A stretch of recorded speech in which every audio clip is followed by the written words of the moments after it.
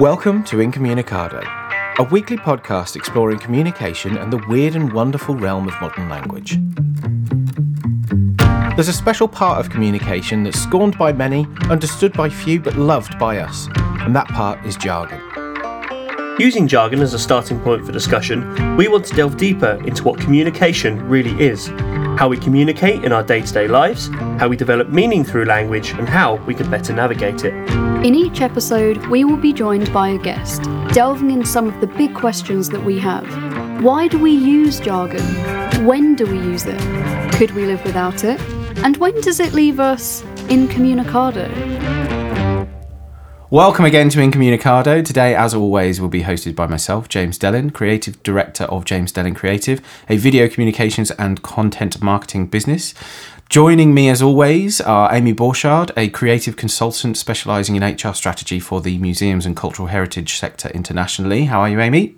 I'm good, thank you, James. How are you today? I'm very well, thank you. And also joining us to host is James Burford, a recent music technology graduate from the Royal Birmingham Conservatoire, and he works as a freelance marketer with a specific focus on managing social media campaigns. James, how are you, and who have you got for us today? Yeah, very well, thank you. So today we're pleased to be joined by Nick Romlick and Matt Fisher, who together represent Giraffe Audio, an award-winning professional audio sales and consultancy company from Birmingham's historic Jewellery Quarter. Nick and Matt, welcome to our podcast. How are you both? Yeah, cheers. All good, all good. Thank you very much.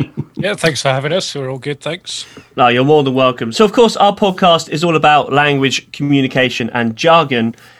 We typically start by asking our guests the big question. Nick, I'm going to go to you first. What does communication mean to you?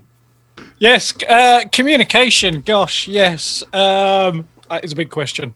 In the context of the business, it's always about being able to actually explain ideas and actually transfer knowledge from one person to another, or from one person to a group of people. It's quite wide-ranging, really. I mean, obviously music's a very collaborative thing, and without communication, you don't actually get to do very much. Yeah, well, okay, perfect. That's a good start. Matt, let's move over to you. Do you have anything to add?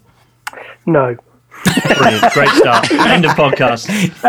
No, I mean, communication comes in, what does it mean to me? Well, of course it's talking, but it comes in many forms, I suppose. And I mean, even kind of what we're doing here today with, even he is just talking, but communications, that barrier of miles away and fibre optics and all that kind of thing separating us.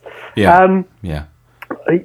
Yeah, and there's the non-talking communication and all that type of thing. Interpretive dance, I'll get that in.